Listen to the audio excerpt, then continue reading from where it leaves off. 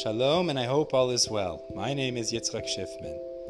Thanks for tuning into this podcast, and I hope you enjoy the Torah classes in it. Now, on to the episode. Today's Amud Maseches Berachos is Chav Zayin Amud Beis. We are beginning the second to last line on Chav Zayin Amud Aleph, and we're going to have two sections in today's learning. The first is a continuum from yesterday. So we left off yesterday with a story that connected to the discussion if you're allowed to daven mincha at plag or you have to daven at shkia. And Rav in the story daven mincha on Shabbos, meaning Maariv of Shabbos, early while it was still day, after plag, because he paskin like Rabbi Yehuda. Now amongst the three halachas we derived, one of them was the RYbA daven behind his Rebbe Rav. So the Gemara here picks up and says, how could he do that? L'chora, as we quote, the Gemara teaches us that of the things that cause the Shechina to leave the Jewish people, one of those things is davening behind your Rebbe. Tosfos says either it's an issue of Yuara, like Rashi explains, like Gaiva, or it's an issue that it looks like you're bowing down to your Rebbe. So the Gemara says Rabbi Yirmiyah bar Abba was allowed to, because he was a Talmid Chaver. He wasn't just a student of Rav, but in a certain way he was an equal, and therefore it wasn't an issue to daven behind him. And the Gemara continues on this same note and says, after Rav davened that Maariv, while it was still day, he refrained from malacha because that's when Isser malacha already kicked in.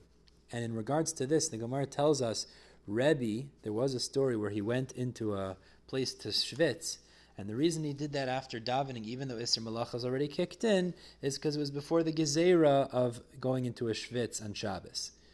And the Gemara tells us in a similar note, if a person made an error altogether, means he davened thinking that it was already Shabbos, but it was a mistake, in such a scenario, that tefillah wouldn't be effective, causing him to be prohibited in malacha, because it was entirely a mistake. It was still day. The only difference is, the Gemara says, if it was a tzibur, where they daven, the example the Gemara gave was they davened Matzeh Shabbos Maariv, and it was already Shabbos, they won't be matriach that tzibur to daven Maariv again.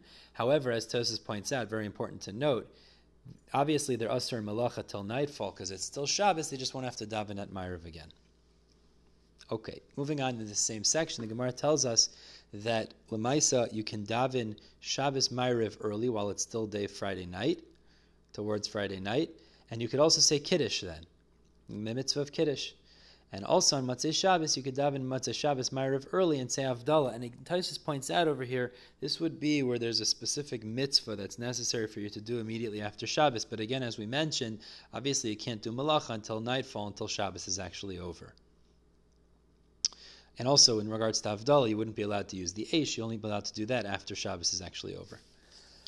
Okay, moving on to the second section now. The Gemara tells us a machlokes regarding Maariv. So, the Mishnah had told us Maariv is ein lakeva. It has no set time. So the Gemara understands what it means is ein lakeva is that it's voluntary, like the Shita of R Yehoshua, who holds that Maariv is a voluntary tefillah, which Tosfos understands means that it's called voluntary, that if there's another mitzvah, iveris, a passing mitzvah, it would override Maariv, but not that it's entirely voluntary like that. Rabban Gamliel, however, argues and says that it's chova, that Maariv is an obligatory tefillah. Abaye paskins like Rabban Gamliel, and Rava paskins like Rabbi Yehoshua, as well as the implication of our Mishnah. The Gemara on this quotes a story relating to this machlokes. There was a story where a certain Talmid consulted with Rabbi Yehoshua and with Rabban Gamliel, and Rabban Gamliel was the Nasi. He was the higher up, and Rabbi Yehoshua was the Av Beis Din, which was the lower position. It emerged that Rabbi Yehoshua disagreed with Rabbi Gamliel. Rabbi Gamliel mistreated him in the eyes of the other Chachamim, and because of that, and this was the third time that Rabbi Gamliel mistreated Rabbi Yehoshua, the rabbis decided they were going to depose him of his position and appoint someone else as the Nasi.